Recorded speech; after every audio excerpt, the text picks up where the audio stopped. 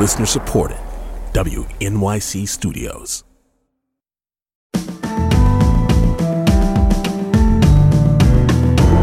From WNYC Studios, I'm Brian Lehrer. This is my daily politics podcast. It's Monday, November 7th. With Election Day tomorrow, concerns about the role of disinformation and misinformation have been brewing for months, if not years, because of what happened in 2020 all over the country, as you know. And according to Politico, Elon Musk fired half of Twitter's public policy team a few days ago, going into election weekend, including personnel who handle account verifications for politicians, which is to say some of the people who were supposed to spot disinformation on Twitter and eliminate it. Also, just yesterday, the New York Times reported that Russia has reactivated its bots, its disinformation bots, just in time for the midterms, in order, quote, to stoke anger among conservative voters and to undermine trust in the American electoral system. This time, it also appears intended to undermine the Biden administration's extensive military assistance to Ukraine. That from the Times yesterday. Many election officials are worried. In early August, election officials from Florida and Colorado wrote to the Department of Homeland Security Secretary, urging the agency to, quote, help track and remediate doxing, threats, and harassment of election officials. We talked on the show last week about the threats to poll workers. A little over a week ago, the Department of Homeland Security, the FBI, the National Counterterrorism Center, and the Capitol Police released a big joint warning that election-related perceptions of fraud will likely result in attempted violence by extremists. So let's talk about it. With me now, Andrea Bernstein, who covers democracy for ProPublica and contributes to NPR covering Trump legal matters. She's co-host of Will Be Wild, the podcast about January 6th, and author of the book, American Oligarchs, the Kushners, the Trumps, and the Marriage of Money and Power, and also Ilya Meritz, freelance reporter for ProPublica, NPR, and co-host of the podcasts Trump Inc. You remember Ilya and Andrea doing that together when they were WNYC employees, and we were producing that show, and the podcast Will Be Wild about January 6th. So Andrea and Ilya have now co-authored an article for ProPublica titled How the Biden Administration Caved to Republicans on Fighting Election Disinformation. And that's precisely what we're going to discuss. Hi, Andrea. Hi, Ilya. Welcome back to the show. Hey, Brian. Great to be with you. Hi, Brian. So, Andrea, you want to start and lay out the timeline for our listeners a little bit? What did the Department and the Department of Homeland Security pledge to do in order to fight misinformation? And how did we get to a place where most of those efforts, you report, have been paused or canceled? Yeah, so I think it's, sort of worth just going back for just a moment to the environment after the last election, January 6th, when it was clear that the words of the former president were motivating people to commit acts of political violence. And in the immediate aftermath of that, there was a lot of hand-wringing in the security community, a lot of people that I spoke with who felt distraught that the warning signs were there, that not enough had been done. And when there was a peaceful transfer of power and President Biden took over, his administration sort of went pretty forcefully ahead with identifying that disinformation, it's not just about sort of political spin or expressing vehement opinions. It's about spreading false information in the political environment in a way that some people will pick up on it and act on it and commit acts of violence. And it was really identified early on as a key domestic terrorism threat, disinformation, that needed to be addressed. And there were some robust initial efforts in the Biden administration. There was a domestic terrorism report that identified mis and disinformation as a key problem. The Department of Homeland Security recognized that it needed to coordinate its efforts. And it set up began to set up late 2021, early 2022, what it called a Disinformation Governance Board, which was designed to sort of coordinate efforts around this. And it's not just an election thing, although that is a prime threat, one of the things that happens after disasters is people put out mis and disinformation. It happens regarding immigration and lots of intersecting interests of the Department of Homeland Security. But when word of this board leaked, there was a fierce pushback by right-wing influencers and some Republicans, and saying this is attempting to stifle our free speech. It's identifying people that disagree with the administration as domestic terrorists. And what our reporting showed is that inside the Department of Homeland Security, there was a real reversal. There was a sort of, this is too politically sensitive, we need to pull back, we can't do this. And here we are in this political environment leading up to the 2022 elections, where we have never in American history had this kind of vast mis and disinformation circulating right before the election, where you have, and Ilya's talked to now probably dozens of election workers who are under threat, who are sort of, people who maybe had the political profile of a sort of library worker or a cafeteria lunch lady or a school crossing guard, people trying to do their civic duty, who are suddenly getting death threats, having people show up at their homes. And this is the environment that we're going into, where the disinformation is awful, and the sort of attempt to combat it was really curtailed prior to this election. Picking up on what Andrea wrote, you wrote that the Department of Homeland Security completely canceled a project that, you write, would have tracked online death threats to election workers and offered them enhanced protection of their personal information, unquote.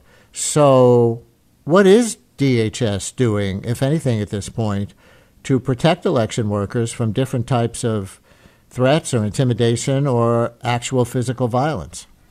Yeah, well, I'm glad you asked, Brian, because it's important to emphasize DHS has not completely pulled back from election-related activity and efforts to help election workers. Actually, right before the show, I was watching a video that they put out, I think like 3 weeks ago, about de-escalating confrontations at polling places.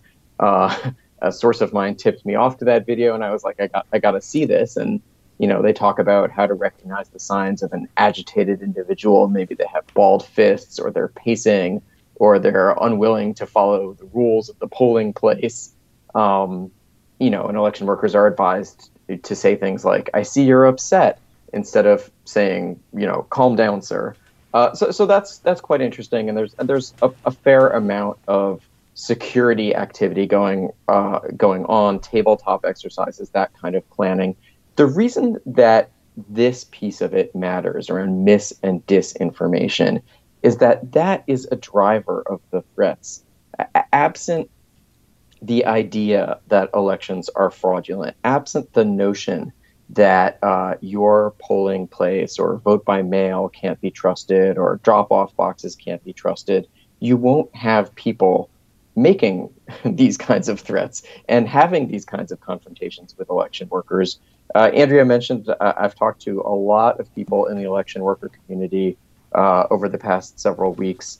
And what I heard from almost every single one of them is the balance of their work has really shifted. So there's always been a public-facing component where you are communicating to the public about how voting works, what to expect on election day, how to get an absentee ballot if you want to request it, how the system works, how privacy works. That's always been a part of it. But it's gone from 20% of the day to 50% of the day. So that means that these election workers have less and less time, or they're even harder pressed to actually do the work of administering elections. And that in itself may cause some problems, because when you're sort of triaging between a lot of hostile incoming questions and doing the work of running an election, that's when mistakes may happen and problems may crop up. So, again and again, I heard that this is a really combustible mix, and we don't know. Hopefully, voting goes smoothly this cycle. Everyone hopes that it will. But the chances that it doesn't, one place or another, are a lot higher than they've ever been in the past. This is a really new thing. It's very, very unusual for people to be for Americans to be so activated around concerns about voting, many of which are fueled by mis and disinformation. George in Bay Ridge, you're on WNYC. Hi, thank you for taking the call. I have no social media presence whatsoever, but I received a mailing from what calls itself the Congressional Leadership Foundation, saying that Max Rose voted for inflationary spending with all the Joe Biden spending increase, except Max Rose hasn't been in office during the Biden administration. So, I mean, it's not opinion, it's just total misinformation. Thank you, George. That's interesting. Yeah, I know that that group that you refer to, that's a big pro-Republican PAC, Political Action Committee, that buys a lot of ads, if I'm hearing the name that you stated correctly. And I guess, Ilya, that's a form of disinformation. It's true that Max Rose used to be a member of Congress from Staten Island and part of Brooklyn. He was defeated in 2020 by Nicole Maliotakis, the Republican. So at the same time that President Biden was elected, Max Rose was kicked out of office, so he couldn't have voted for any Biden policies. So that might be an example of, I haven't seen the exact wording, either disinformation per se or a hard spin on positions that Max Rose took in the past that they would say are consistent with the kind of spending that they object to. But I think you're talking about different kinds of things primarily. Andrea was giving a few examples. Maybe you can give a few more. What is the really damaging disinformation? Not even a lie about a particular candidate's policy positions, but the kinds of things that your report really focuses on that are so troubling and new. Well, the really damaging stuff is all the stuff about the mechanics of elections. It's all about the idea that drop boxes aren't safe, the idea that an election can be stolen through mail-in voting. And again, as Andrea said, every election there are irregularities. Usually they are small. Hardly ever are they decisive, and usually they're handled and addressed very quickly and efficiently. It's interesting once you start sort of delving into the architecture of American elections, and it's extraordinarily complex. They're run usually by local authorities under state auspices. There is coordination with the federal government.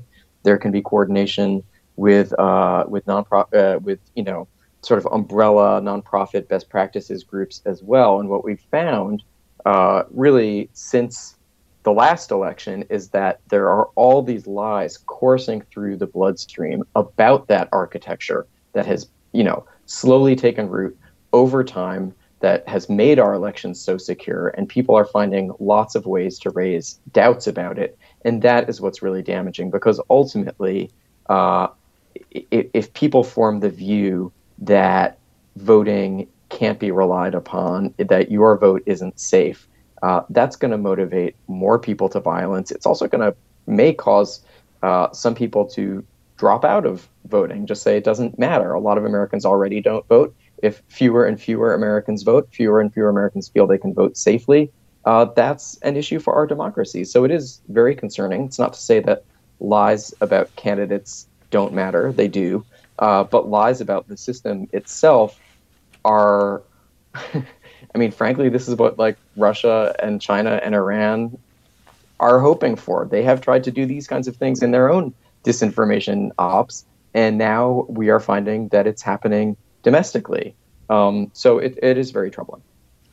Andrea, as we run out of time, your article on ProPublica about the Biden administration pulling back on its misinformation fighting efforts came out before this weekend, so before some of these latest misinformation news stories. But I wonder if I can get a quick take from you on the two that I saw over the weekend that I mentioned in the intro. Elon Musk taking over Twitter and immediately firing a large number of staff, many of whom were in charge of account verifications for politicians, the kinds of positions that were in the past looking for misinformation and disinformation and maybe taking down those tweets. That staff has been thinned out just in these days going into Election Day when that kind of disinformation might peak. Plus, Russia, reported by the Times to be unleashing bots with their latest misinformation campaign aimed at this Election Day. How do you see either of those things adding to the chaos or the uncertainties or the threats that you report on in your article? So on the question of Twitter, one of the things that quite a few people have spoken to me about, and, it may not be apparent to sort of ordinary users of Twitter, but sort of scholars and researchers who study this say that in the 2020 election, Twitter actually managed to tamp down and stop some election lies and played an effective role. And they felt that, sort of Twitter was more hands-on. There were alerts. Obviously, they ultimately deplatformed the former president. And all of that, they said, actually did, help cool things off relative to what they might have been. Obviously, the fire is still very, very hot. So there is a real concern about if Twitter is indeed going to walk away from that. There was the whole question about the blue checks, how you could get a blue check. There was a real fear related that, somebody could get a blue check for $8 that said, for example, Maricopa official. Today there are new guidelines from Twitter about, what the penalties are if you're impersonating people. But it's a lot of confusion. It's a lot of confusion before a very key election. And as to sort of Russia and Iran and others spreading disinformation, I think one of the things that sort of activated the U.S. government was what happened in 2016, and Russia's both hack campaign, but also its the disinformation that it spread through the Internet Research Agency during the 2016 campaign that was intended to sow divisiveness among Americans. And the feeling was that that had worked and that the U.S. needed to build up protections against it. And I have heard from senior, sort of security officials and former DHS officials that one of the key fears is that foreign actors take advantage of this disinformation to promote their own ends. So what appears to be happening now is that some foreign actors are sort of jumping in, and in particular, according to this reporting, we're supporting Republicans with the idea that Republicans would be less forceful on Ukraine than Democrats. So obviously that is sort of exactly the kind of scenario that is feared, that a foreign actor like perhaps Russia is able to take advantage of discord for its own internal aims. And the alarm is that without an aggressive response, that just becomes more and more and more of the information environment that we're in, where people don't know what's true, policy people make decisions. There's a sort of sense of fog and chaos that infects the political environment. And the sort of basic bottom line of democracy has always been that at the end of the day, when there is an election result, both parties agree. That's the pact that has kept democracy going. And that's the pact that people feel is in danger right now. Andrea Bernstein and Ilya Meritz, their latest article for ProPublica is called How the Biden Administration Caved to Republicans on Fighting Election Disinformation. Thank you both for joining us with this disturbing report. Great talking. Thank you, Brian. Brian Lehrer, a daily politics podcast, is an excerpt from my live daily radio show, The Brian Lehrer Show, on WNYC Radio, 10 a.m. to noon Eastern Time, if you want to listen live at wnyc.org. Thanks for listening today. Talk to you next time.